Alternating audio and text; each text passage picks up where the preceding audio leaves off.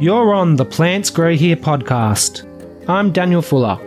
Come along with me as we enter a hidden world of deep horticultural, ecological, and landscape gardening knowledge with featured experts, industry professionals, and enthusiasts.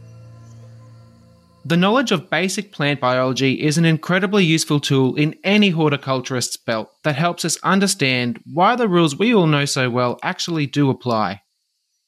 In this episode, we're lucky enough to have as a guest Professor Ros Gleadow, who's a professor of plant science at the Monash University.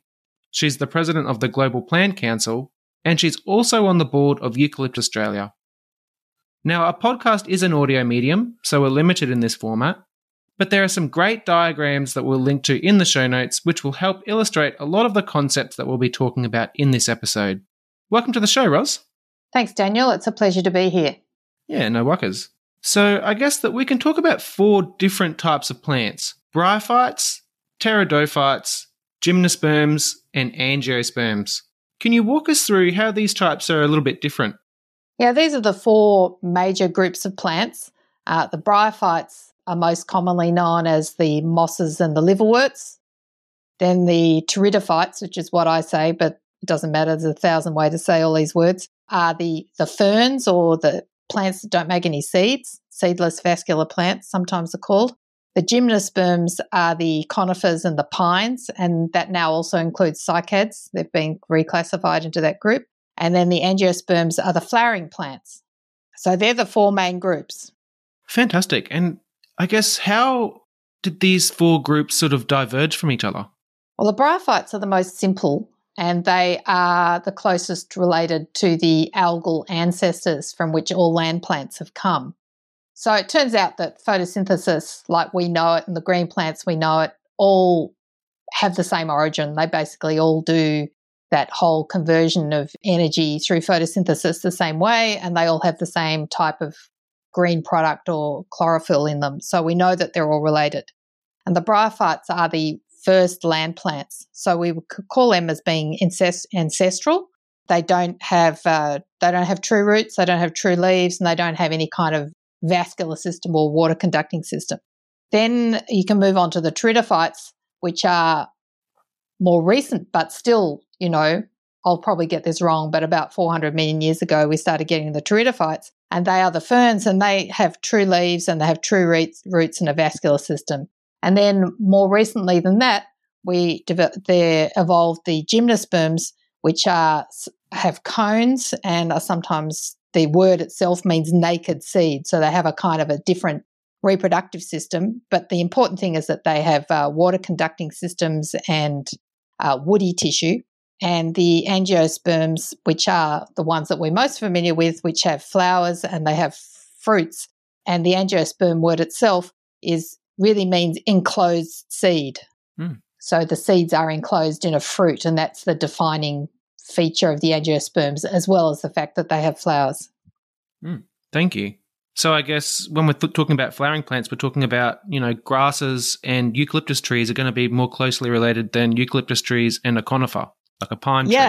Yeah, that's right. So they're all the flowering plants have a particular type of flower, and though not everybody realizes it, but the grasses have flowers and they have fruits. So fruit is the defining feature, and whether that fruit's a dandelion seed or a eucalypt capsule or an apple, they're all still a fruit. And I guess, can you tell us, when we're thinking about how plants have evolved, we're looking at a sort of a tree where we've got, mosses right down the bottom, and then things are branching off as they go along. Yeah, exactly. So I guess we can imagine this as some kind of tree where you have an ancestral form, which would be a green algae, and then you develop certain features which have enabled plants to colonise land, and that would be the bryophytes. So the bryophytes that we see today, not the same ones that we saw in the past, but they're the modern representatives. And they have certain features that enable them to live on land. And then the pteridophytes and the ferns have better features. They have certainly major improvements in the way the leaves and roots and water conducting systems work on. And so you have that classic kind of tree where you have what looks like a straight line from all these different things through to today. But in fact, you have the ancestral forms and what we're looking at today in modern representatives of each of those ancestral forms. And I suppose we're going to touch on vascular systems soon, but I guess once we get into the angiosperms, we can split those up into monocots and dicots. Can you explain how those are different from each other? Yeah, this is a major split in the angiosperms, and the monocots or the monocotyledons and the dicotyledons refer specifically to the number of those first seed leaves, so the number of leaves that emerge, and that's what the mono and di refers to. So when you look at a grass germinating, say you sow your lawn and you see the little green things come out, you just see one little green thing from each seed. Whereas if you're growing your broad beans or eucalypts or whatever, you'll see two little seedling leaves come up. And so that's the defining feature. But there are a number of other things that are characteristic of the monocots and dicots. For example, the monocots mostly have the flower parts in threes. So, for example, you think of irises or lilies, they'll have 3 or 6 petals, sepals, and so on, whereas the dicots will have their different parts of the flower are in 4s and 5s. So even if it doesn't look like 4s or 5s, it is if you actually look at how they may be fused together. So if you look at a top of a solanum flower, you can see it has 5 lobes. That's interesting. I didn't know, because I thought that there were some that didn't quite conform, but you're saying that they do conform, it's just that they might be fused. Yeah, it's pretty standard. I mean, there may be exceptions that I'm not aware of because I'm not like a full-on ordinary botanist. I work more on how plants function rather than how they look. But that's my understanding, is that's pretty certain. And if they don't look like that, say a pea flower looks pretty weird, or a mint flower, but that's because the parts are fused. They're actually still in 5s. Ah, there you go. So are there any other differences between the two? Yeah, another one that's important is that the monocots don't form normal, what we call secondary growth. So they don't get fat.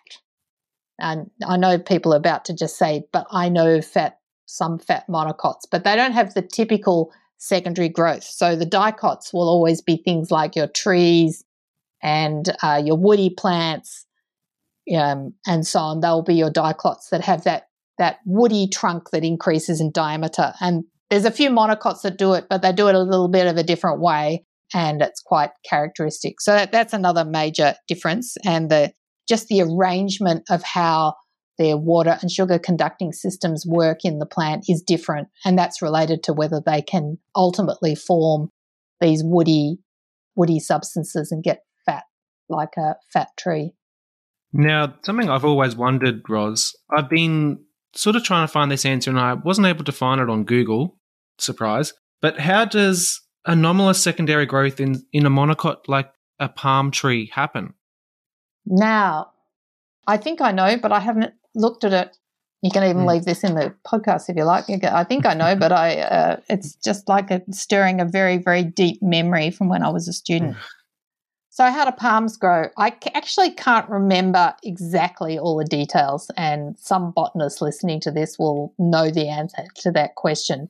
But they don't form the normal rings of the conducting tissue and the woody tissue in the same way. It's called sometimes referred to as false secondary growth, but I can't remember the details. Okay, that's fine. Thank you.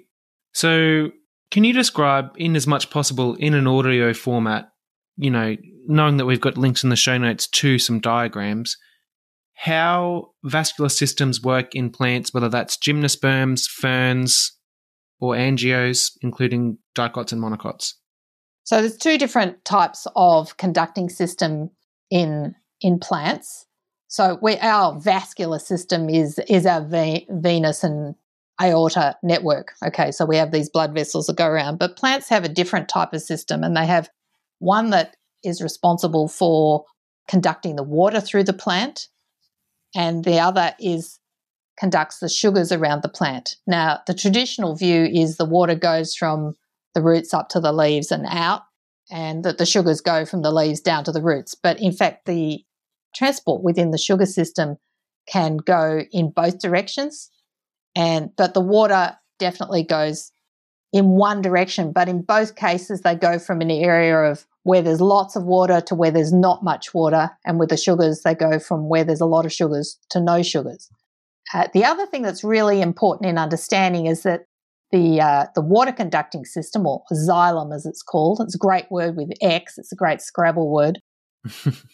The xylem is actually dead when it conducts the water. So they're like wooden tubes, and inside the wooden tube you've got the water as a continuous column. And that's because water molecules kind of hang together. So you know that if you fill a glass really, really full, you can actually see the water can actually go above the top of the glass. So it actually can actually form a little dome. So this is from the cohesive nature of water molecules. So if you have a continuous column of water in, if you like, a wooden tube that goes from the root all the way up to the leaf, as the water evaporates off the leaf, because the air is always going to be drier than the plant, right? Because all life is essentially aquatic on the inside. So as water leaves the leaf and goes into the air, more water is drawn up the root. And this happens because it's a continuous stream. And this kind of makes sense in a practical point of view, that if you break that and have an embolism or an air bubble in it, then that particular column won't work anymore. And that's really the rationale behind when you take a cutting or you cut flowers, you recut the stem underwater before you put it in the vase. And that's so that as it kind of sucks up that little bit of water when you cut it, you actually want to fill that with water so that you have that continuous stream, so that those xylem vessels will continue to work properly. So that's if you like, a passive system. I mean, it just works on physical properties of water being cohesive from the root right through up to the leaf. The plants do have some sort of bit of sideways movement that can heal if you get an air bubble, but generally that's the system. The sugar system, by contrast, is the phloem, and that's another great word. It's one of those last diphthong words, I think, in English, phloem, and I love that's a great Scrabble word as well. And the phloem is actually living. So instead of the conducting systems being empty, it's actually full of stuff like the normal cytoplasm that you have in cells. And the way that system works is that the sugars get transported in that system. Now, they have a number of different cells in the sieve tubes. Sorry, the sieve tubes are the conducting cells, and then you have other cells associated with it, the companion cells, which are the ones that kind of drive the whole system. And the sieve tubes are all connected to each other, and they do actually have little walls between them, but there's lots and lots of little holes in those walls, and so it can make a continuous stream. But this is living, and it can go in both directions. So it goes from, say, if you've got a leaf that's doing lots and lots of photosynthesis, it's making lots of sugars, and that can either go down to the roots, or it can also go up to a part of the plant that needs sugars, like, say, a part of the plant that's going to be flowering or the growing tips or anything like that. So the sugar will go to where it's most needed. And in fact, there's the person that really came up with the first theory to describe this, it's obviously more mature than that now, is a guy called Martin Canny, and he was actually the foundation professor of botany at Monash University. It's called the mass flow hypothesis. And while there's been developments on that, it's just, great to see that we have this Australian connection with this fundamental understanding of how sugars move around plants. Fantastic. So he's actually from Monash.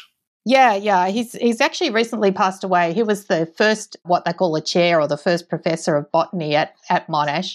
And he was there for, at least a decade, and then moved to the ANU where he continued his research. But he was at Monash when he put forward these theories. Mm. So how do the vascular systems in dicots differ from monocots? So there's a number of differences between how the vascular systems in dicots and monocots work. The basic principle is exactly the same, but what happens is really the arrangement of the tissues is really different. So they all have, so the xylem has these dead cells, which are just open tubes and the ends open, and they all have that. In the angiosperms, it's actually slightly different in the gymnosperms, and the way it's arranged is different. So all plants have like 3 lots of types of cells, if you like, or 4. You've got the outer layer. They have like an epidermis, which is kind of like the skin. That's what dermis means. Then you have what's called ground tissue, which is packing cells. Sometimes if people are familiar with the terms parenchyma or parenchyma, it gets called, which are the kind of be like the cortex or the pith. And then you have the vascular tissue, which is the phloem to the outside, and then the xylem to the inside. Now, in dicots, these are arranged in young cells in little bundles. They're called vascular bundles. So you have these little ellipses with a little bit of phloem to the outside and a bit of xylem to the inside. And as the plant develops its secondary growth, they actually expand and coalesce and make a whole ring.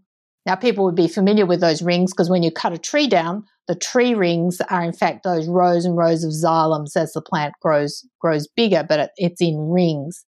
And the phloem is always to the outside. In monocots, the vascular bundles aren't in a ring and they don't coalesce. They're just kind of scattered all over the place. So this is one reason why they're unable to form the normal secondary growth or increase in diameter that we talked about earlier, because those vascular bundles are scattered across the surface. So as opposed to a dicot tree which has tree rings, if you cut down, say, a large monocot like a palm tree, you're going to see a bunch of strawy type things. Yeah, I think that's it. I'm not that familiar with how palms look in cross-sections, but they're not going to have those really neat systems that you have in those. But certainly if you cut something down like say a really big thick maize stem, you're going to see lots of dots in it rather than in a ring. You can see these rings in the circular arrangement, so the ring of vascular bundles, quite clearly in something like celery. If you cut celery in half across the stem, you can see that's a flowering plant. You can see the little rings. One reason you can tell the difference between monocots and dicots, which I didn't mention earlier, so one reason you can tell the difference between monocots and dicots is that monocots mostly have long, strappy leaves with parallel veins, whereas the dicots have a more palmate, more complex leaves with veins going in lots of different directions. That's a characteristic feature of monocots and dicots. The term that I'd learnt for the leaf venation is reticulate, which is the same as like reticulation that we talk about when we're talking about irrigation. Yeah, I think reticulation would be good. So it branches in lots of different directions rather than being parallel. And this has implications for how they use water and so on as well. But it's certainly characteristic between those two. But the difference between the monocots and dicots with a vascular system is the arrangement of the bundles. The difference between flowering plants or angiosperms and gymnosperms is in the type of cells that go to make up the xylem. Right. So the type of cells that make up the xylem is actually different between the two. Yeah. So in gymnosperms, they have what we think are the ancestral forms of xylem, where they have these things called tracheids. And tracheids are like long tubes with sloping ends on them that all kind of slot together, one above the other, and they have perforations between them, and they're quite narrow, and they're all very regular in shape.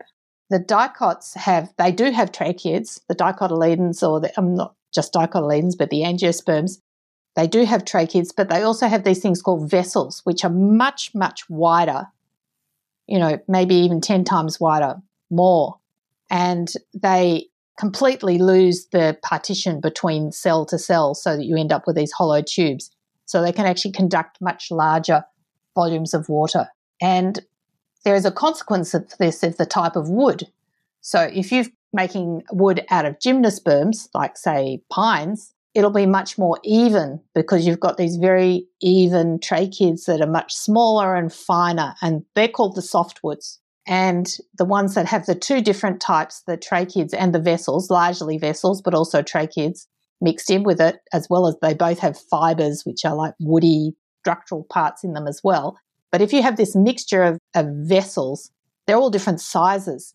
And so it makes a much rougher type of wood or less smooth wood, and they're called the hardwoods. So that's the sort of fundamental difference in my understanding anyway. Some foresters probably rolling their eyes at this, but that's my understanding of the main difference between softwoods and hardwoods. That's very interesting. That makes a lot of sense because I guess gymnosperms tend to be a bit straighter than angiosperms tend to be. Yeah, I'm not sure how it relates to how straight or not they are, but I do know how it relates to the quality of the wood, because you can have gymnosperms that are quite branched, like some of the white cedars and so on. Okay, well, that's very interesting. So, Ros, can you describe what meristematic tissue means? Meristematic tissue or meristems are where plants grow from. They're regions of growth within plants. This is fundamentally different from animals like us. We grow everywhere. If you look at a child that's growing, it's growing all over the place. That's fingers and toes and everything all at once. But plants grow from specific regions called meristems. And these are typically at the tips of the plant. So you have the apical meristems at the tips of the shoots and the roots. And then you also have ones that can increase in diameter, which you get in the dicotyledons, which are the vascular cambiums. And then you can also have some ones where plants have divisions, areas of cell division at the nodes of the plant, and they're called the intercalary meristems. And so you have these specific regions where cell division takes place. And this helps explain why if you put like a nail in a tree and you come back 10 years later and the tree is 10 metres tall but the nails only just moved a little bit, that's because the plant's growing from the top and the bottom part of the plant has just been there for a very, very long time. The thing I've heard with meristems is that they're like a stem cell. Yeah, they are like a stem cell. So the meristems, with that region of cell division, those cells can turn into any type of cell. So that's what a stem cell is. And it can turn into, differentiate, we say it can turn into, either a packing cell or an epidermis or a vascular tissue or whatever else, depending on where it finds itself within the plant. And there's a number of different kind of ways that they can be triggered by hormones to develop into particular types of cells. So you have these particular zones where the cell division takes place. And then as the plant gets longer and longer, if you like, the tips where the cells are dividing, the shoot gets further and further up because it's cutting off cells towards the bottom, pushing itself up. And as those cells get older, first of all, they will elongate and then they will start turning into particular cell types. So the ones on the outside will turn into epidermis, and then the next ones in will turn into those ground cells, which are pretty nondescript. And then the ones in the next zone in will turn into a phloem, and then next zone in will be xylem, and then there'll be another patch in the middle that's ground tissue as well in the pith. So this fact has a lot of sort of consequences when we're talking about horticulture. For example, it affects the way we have to prune. It affects why we can't ring bark a tree. It's sort of like, I guess we can go in any of those directions, but let's start with cambiums, Ros. What is a cambium? Cambium is where you get lateral divisions of a plant. So rather than the tips, tops and bottoms, it increases sideways and the cells divide so that the plant can increase in diameter. And if you look at them under the microscope, it's like a little ring of cells that goes all the way around, joining up all the vascular bundles. That looks a bit like a brick wall almost. They're very even. And as they divide, they cut off or develop phloem to the outside and xylem to the inside. And this enables the plant to get bigger and bigger in diameter. Now, I think you can see that because the vascular tissue as a plant grows is not exactly on the surface, right? It's a bit further in. There's a couple of issues. One is if you cut into that, you will kill the plant, like with ring barking. But also it actually starts knocking off all those outer layer of cells. So the whole thing gets pushed out. And so the plant develops a second cambium called the cork, and that forms the bark. So you have an outer layer and an inner layer, and that's how it increases in diameter. And my understanding is, and I could be wrong here, that sometimes bark is actually the phloem on a plant.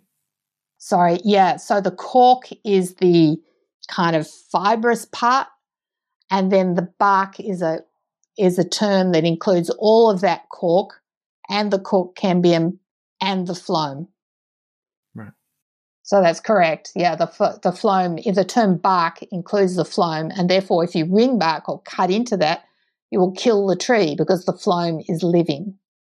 Yep. And that depends on the tree too. Like eucalyptus will just shed off some of their bark, and, whereas maybe in certain types of oak, if you ring bark a certain type of an oak tree, that's bad news. So let's move on to, let's talk about, I guess, epicormic growth. How does epicormic growth work, Ros? So if plants grow from particular spots, and you think, okay, I've said they've grown from the tips and they grow from the bottom and they grow diameter with these cambiums, these meristems that go on the side. But what about epicormic buds? You cut off or you burn off a eucalypt, the top of the plant, and then all these side branches come out. Where do they come from? Well, it turns out that they are, in fact, dormant buds that are formed and put in place when that part of the plant is being formed. And so they have these, and they will have dormant meristems on them. And when they're released, they're inhibited from growing. And when they're released from that inhibition through various reasons, they can then resprout and you get those side branches growing. So they're a necessary function within a plant, but they don't necessarily indicate a healthy plant. Not necessarily a healthy plant. But they're very important. So, for example, when you have a bushfire go through and all the leaves of the plant are taken off, and often the top of the plant, all those main meristems are gone, the branches are gone, and then you go back a month or so later and you see this green fuzz all down. Well, those plants are all growing from their epicormic buds up and down the plant. And one of the things that stimulates them to grow is that the top of the plant or the apex of the plant makes a hormone that inhibits the growth of those side branches. And when that's removed, then they can regrow. So in this case, you've removed the top of the plant with a fire, and then all these side branches can sprout, and gradually they will take over and some of them will become dominant, and so you'll end up with a kind of a normal shape. It's the same principle when you prune a plant, and you would know more about this because I'm not a brilliant gardener. When you cut the tops off, you'll get the side branches to grow out, and it's the same principle as that you're taking away where this hormone is produced and allowing those side branches to shoot out, either new side branches or encourage growth of existing side branches. A friend of mine on Twitter, Gary Moran, at Arbor Smarty, goes by the name of Trees, etc. on Twitter. He sort of says topping is for ice cream, not for trees. And we can call topping when we just lop off branches indiscriminately. So you'll see someone come, I want to make this tree shorter. Just chop off the branches. And then, I guess you're essentially turning that tree into a hedge with epicormic growth. Sounds right. So I guess let's move on now to the difference between roots and stems, Ros. Are we talking about the same sort of tissue here, or are they two different types of the plant, basically? They actually are really different. The arrangement of the vascular tissue, that xylem and phloem, is quite different in stems and roots. So the roots and shoots of plants are fundamentally the same and fundamentally different. What is the same is that they have that same arrangement of epidermis, ground tissue, xylem, phloem, pith, right? That's kind of the same. But it is different because you don't get that central pith in young roots. That's where you have the xylem. So the arrangement of the vascular tissue is fundamentally different. So in shoots, you get, say in dicot shoots, you get these rings of vascular bundles set in the ground tissue. In the roots, you have what's called a stele, S-T-E-L-E, and it has like often a star-shaped arrangement of xylem, if you like, say a cross. And then in between the crosses, you have these little patches of phloem. And then that is surrounded by a special group of cells. So you have this central stele, and that special ring of cells is called an endodermis. That means an inner skin. And that actually enables the plant to control what water and what mineral salts go in and out of the plant. That's the control point for the plant. Right. In horticulture, we say you don't want to plant something too deeply because I guess those two tissue types are very different. Yeah, the tissue types are very different. And if you're looking at an older woody plant, the types of bark will be very different. But the main thing is that vascular tissue is very different. And it's important to have roots underground and shoots above ground. Yep. And then I guess sometimes we're going to come across some differences, like, for example, something like a fig tree is going to have aerial roots that are actually perfectly happy to be outside of the ground. Yeah, you can have roots which are referred to as adventitious roots as opposed to true roots. So true roots will have that structure that I'm talking about, and that will vary a bit as the plants get older, of course, but this is the functional part of the root, has that structure. But adventitious roots, if you like, are adventurous, and these are the ones that come out from the stem. So prop roots that you might see on a mangrove or your roots on a fig, they will grow down and they can function as roots. So you can have things that have a stem-like structure that will actually function as roots. Right. So let's move on now to the basic anatomy of a leaf. I guess, look, we'll do a whole episode on just leaf anatomy because there's so much there, but can you just briefly explain for the listeners what is a leaf? The definition of a leaf would be, I'm just trying to think, how do I define a leaf? That's actually a really good question. What we understand as a leaf is that they'll have the same layers of cells that we've talked about before. You have an epidermis over the outside, you have the packing cells, which are sort of like the ground tissue, and you have your vascular tissue. The difference with a leaf is that those packing cells have taken on the role of photosynthesis, and they are completely packed with little structures called chloroplasts, which are full of chlorophyll, and that's where photosynthesis takes place. And the arrangement of those special cells, they're called mesophyll cells, is characteristic of the species. So sometimes they're long and thin or palisade shaped, sometimes they're circular, and sometimes they're tightly packed, and some of them are loosely packed, and that will depend on where the plant grows and also what particular species you're dealing with. And how they're arranged will be different in monocots and dicots as well. Right. The primary function of the leaf is to change sunlight and carbon dioxide and water into sugars and energy, and it drives the planet. That process of photosynthesis is really the energy, the biological energy of the whole planet. We're really all dependent on that. Yep. And we'll do a whole episode on photosynthesis as well. So look out for that in the future, listeners, because, yeah, there's a lot more to be talked about here, but we're going to move on because this is just basic biology today. So, Ros, we did talk briefly about plant buds there, and I'm going to have links in the show notes to some diagrams, as I mentioned at the start, but can we just return to plant buds? What are we talking about there?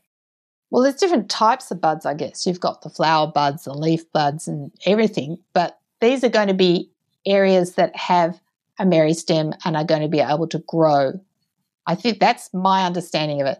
Daniel, what's your understanding of it as a horticulturalist? As a horticulturist, so we're looking at plant buds. They're sort of like tightly bound little bundles of, as I understand it, as you've said, meristems. So they're basically juvenile stems. They're including like leaves and stuff like that, or maybe some buds include flowers in them. So that's something like maybe an ornamental pear or something like that is going to have you'll see little flower buds inside of the same bud. Or other plants will have, like roses are just going to have a flower bud that has no leaves in it.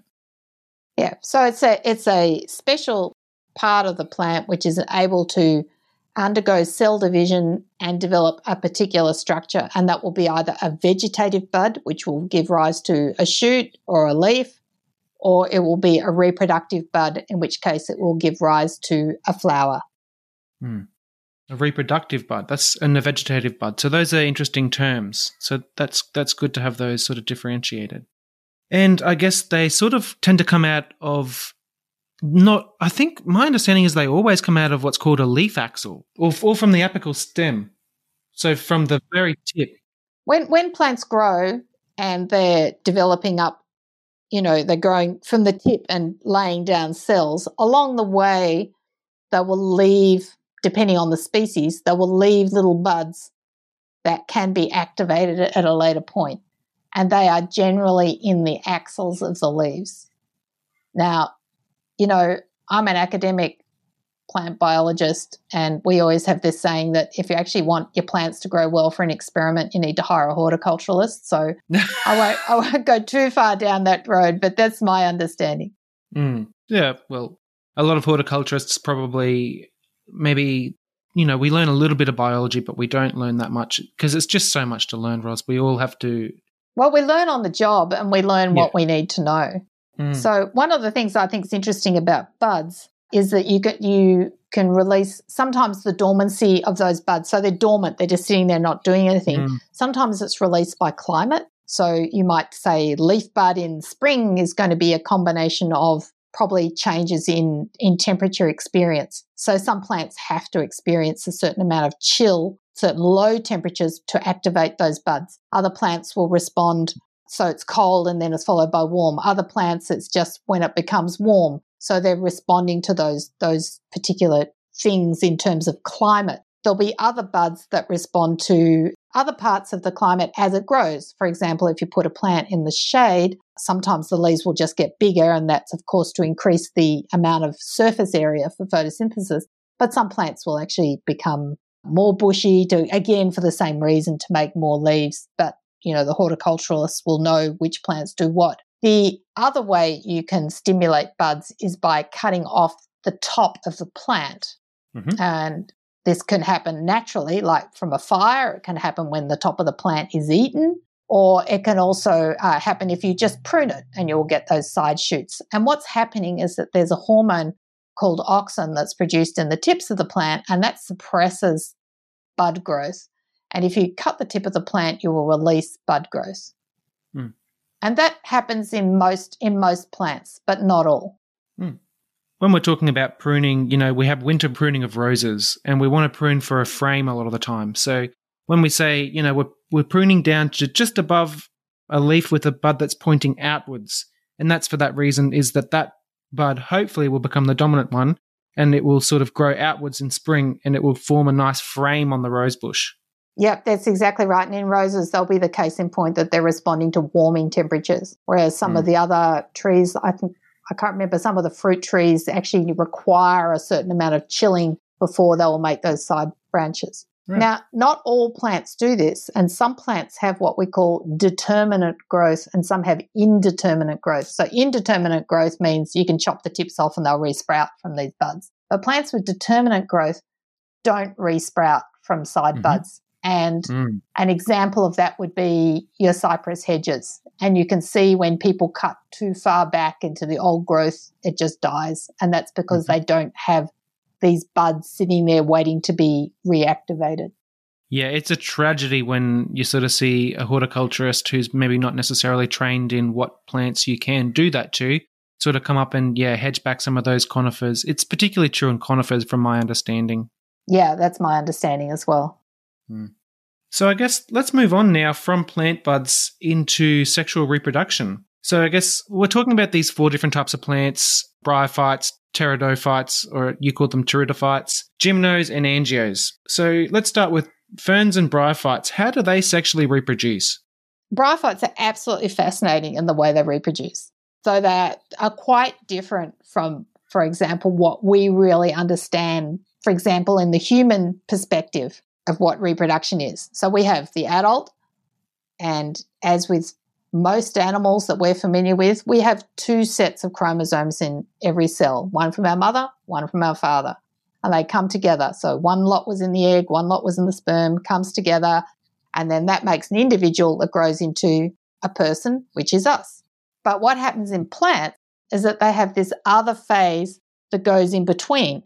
So what happens is that when a plant makes the egg cell or the sperm cell, they actually don't, there's a little phase before then, and they go through this division that cuts the number of chromosomes down by half, so just one set, and then that grows into a whole plant. And it's actually true of all plants, but in flowering plants it's only a few cells, but in something like the bryophytes, it is the whole plant, just has one set of chromosomes in each cell. So this is called a gametophyte, and so they go through this phase of making spores. The spores grow into a gametophyte, and then the gamete makes eggs and sperm, and it fertilizes, and then that grows into the normal, if you like, adult organism that we understand, like we are, with 2 sets of chromosomes. And that then makes spores. So if you look at a moss plant, often you just see all the little green plants. So they're all just got 1 set of chromosomes in each cell. Absolutely amazing that they grow like that. Then you can see at certain times of the year, you see that little brown thing sticking up out of the top of them, or it goes brown with a little blob on the end. And that's the sporophyte. And that is the result of sexual reproduction. So they have a combination of this sort of, I guess, asexual phase that takes them through to making the green part of the plant. And then that produces an egg, often on separate individuals on one plant, and then the other one actually makes motile sperm. So they actually have swimming sperm. Doesn't look like human sperm because it's got 2 flagellas instead of 1. And that has to get from the male plant across to the female plant. And so that requires a splash of water. So for reproduction, mosses have to have water for that reproduction. It's very interesting. The thing that's really interesting about this, they call it the alternation of generations. So you have one generation which has 1 set of chromosomes, another generation which has 2 sets of chromosomes. And you can see in a moss that the main plant is the juvenile or gametophyte, and the little sporophyte part that actually is the result of sexual reproduction is actually dependent on it. It's actually parasitic on the juvenile part of the plant. Those proportions change over evolutionary time. So by the time you get to a fern, you have the main plant is the sporophyte. So, you flick up the leaves, the fronds of the fern, and you see those little brown dots.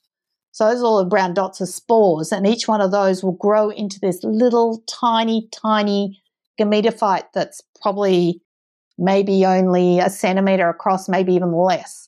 And that will undergo sexual reproduction and produce motile sperm and produce the eggs. And if you get one and stick it under a microscope, and you see all these little sperm swimming around on the little fern, it's the most amazing thing. And then that reproduces and makes the adult fern plant. When you get to flowering plants, that gametophyte is so small that it's actually a pollen grain for the males, and for the females is just a couple of about 8 cells that's in the ovule of the plant, and so it's tiny. I had no idea about any of this, Ros. I thought we were just going to say spores, and that was going to be the end of it. No, so people often roll their eyes, undergraduate students learning about alternation of generations. But I find it absolutely fascinating that there is more than one way to reproduce. We're so used to thinking about animal reproduction, we forget that other organisms have evolved all kinds of other ways to reproduce, and plants are extraordinary the way they do it. They do sex differently to animals. Yeah, wow. So I guess when we're talking about spores, we're going to need water. What is the big advantage that gymnosperms had then? I'm just going to say, so spores just germinate and turn into the next generation of plant. So they don't require water for reproduction, in the sense that the spores aren't the result of the sperm and egg coming together. It's actually that the sperm and egg coming together will germinate and grow into a plant that then makes spores.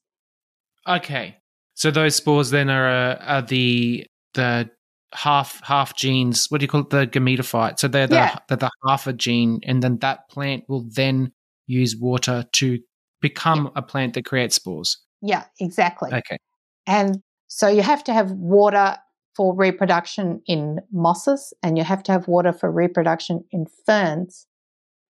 The big advantage of gymnosperms is that you no longer need water for reproduction, because they have got rid of the motile sperm. So they make pollen, which contains, if you like, a sperm cell, and then that can fly through the air or whatever else and land on the female, and then that sperm just can fertilize the female part of the plant. So the big advantage of gymnosperms is that you don't need water for reproduction. Major advantage when you're living on land. Totally.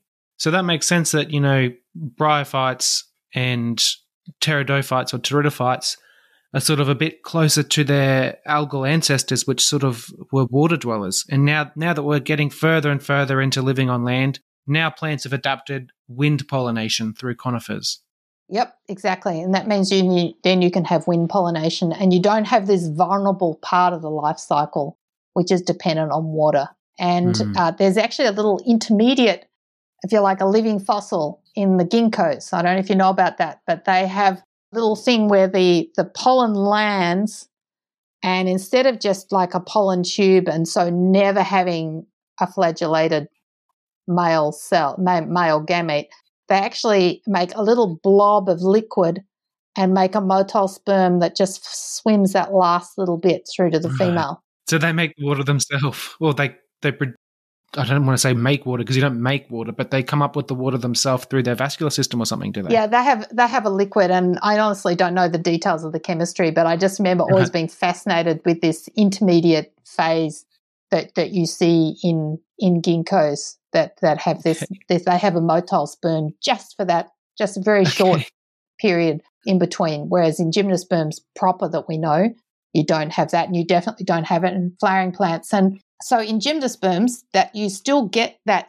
gametophyte thing that's like a fern, but it's inside the seed before, and it actually turns into the seed, and it has about 100, 150 cells in it, so it's actually substantial. But if you then take that next phase and go to flowering plants, that will be 8 cells. Right. So it gets smaller and smaller because it's a very vulnerable part of the plant life cycle. So I guess gymnosperms is the first spot where seeds turn up, is that right? Yeah, so then you have seeds, and seeds are a great thing because you've got like this protective layer around the outside, and they don't have to grow and germinate straight away. So you can store your next generation, and that's absolutely brilliant because otherwise they have to, if you have like a fern which is fertilized and it just has to grow straight away, right? But if you can actually make a little seed, then you can, if you like, put it into storage until conditions are suitable for growth. And I guess we can do a whole episode just on cone-bearing plants and the sort of reproduction system, and then another episode just on flower anatomy, because these are very sort of convoluted subjects. Yeah, absolutely. You need a whole episode on flowers for sure. And they look so beautiful anyway. Yeah, why not? We could do several episodes on flowers. So we're talking about with gymnosperms, generally they're sort of wind pollinated, and then we have this major advantage with flowering plants that has helped them just basically take over the world. Can you describe why flowers are so successful? There's a bunch of reasons why angiosperms are more successful. Part of it is that they have a much better vascular tissue. They have, a number of different adaptations. But the key one is that they have flowers and they have fruits. So a fruit means that the seeds are enclosed in something. So whether that is in something hard, like a eucalyptus capsule that protects the seed, or if it's in a soft fruit that enables that an animal might eat it and then excrete the seed, or the seed might fall with its own little bit of fertilizer around it from the fruit, that's a huge advantage. So angiosperms are successful from flowering, but also from the fruits as well. The big advantage of the flowers, of course, is that they can really promote pollination. And so rather than self-pollinating all the time, they can out-pollinate. Well, gymnosperms do that too, right? So pines and conifers, you see those sprays of pollen, it's wind-pollinated. Plenty of angiosperms are wind-pollinated. But to harness insects and use them to transfer long distances, to transfer from plant to plant, and then a lot of coevolution between various animals and plants, the flowering plants, has really promoted diversity. So outcrossing, if you like, or outbreeding is an enormous advantage for creating diversity. So, Ros, now we're coming to the end of the episode. I always like to ask my guests, is there anything else that you'd like the listeners to know about? It's a funny thing about plants is that so many people don't appreciate them. I'm sure the audience of this podcast do appreciate them because they're, largely horticulturalists and gardeners and so on. But, generally people think it's a really weird thing to look at. And often it's referred to as plant blindness. There are some other expressions, but that's more or less what it is. If you see a photo of a koala in a tree, people just think there's a photo of a koala. But the only reason the koala is there is because the tree is there. It's eating the tree, it's living off the tree. So if you want to preserve koalas, you have to preserve the trees, and you have to preserve the right sort of trees. So you have to know what they are. I mean, plants provide habitat for animals. They're also, if you like, planetary engineers, and they're absolutely fascinating. They produce our food, they produce our air, they produce our energy, they do things differently. And at the Global Plant Council, our aim is really to promote the research and training of plant scientists. And these are generally things that we have to compete very hard for against more obvious things like, research into diseases and so on. But in fact, so many of our pharmaceuticals come from plants. They are so important. And to preserve biodiversity and health of our ecosystems and urban plants, this is also important for both our mental health, our physical health, and the health of the planet. So I would just encourage people to keep their eyes open and notice the plants. Don't just look at the koalas. That's beautiful. Thank you so much, Roz. Thank you, Daniel. It's a pleasure. I hope I've got most of these things right, but if anybody has any complaints, please let me know. I'm very happy to learn. Yeah, and let us know too on either Facebook or Twitter. So yeah, follow me on Twitter if you like to. Yeah, there'll be a link in the show notes. Yeah. After we'd finished recording, Roz emailed me and mentioned that we forgot to speak about root hairs and mycorrhizae, which are both incredibly important to the way that plants uptake water and nutrients. When you listen to a densely packed episode like this, don't be afraid to come back later and have a second and even a third listen in a few days or weeks' time, because you'll be surprised how much you do pick up on each subsequent listen. To access the diagrams I mentioned, you can check out the show notes.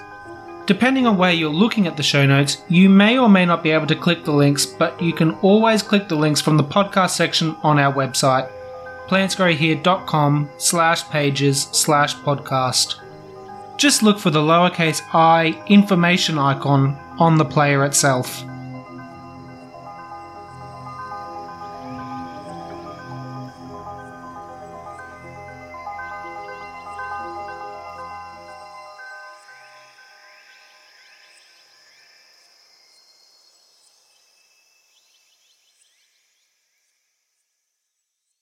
So, Roz, when we're mowing, why does the grass grow like it does, because you've just told us that meristems are at the tips and, in the tips of the buds and stuff like that rather than at the base of the plant. How does that work? Yeah, so, you don't make lawns out of shrubs because it doesn't work that way, because in grasses, the growing point is actually lower down the plant. It's actually at that node or intercalary meristem lower down. And grasses essentially have evolved to be grazed by herbivores. You think of plains of Africa, whatever, and it gets grazed down and then it can just regrow from the base because it's growing from the bottom of the plant, not from the top of the plant. So when you're mowing your lawn, you're just being like a regular herbivore.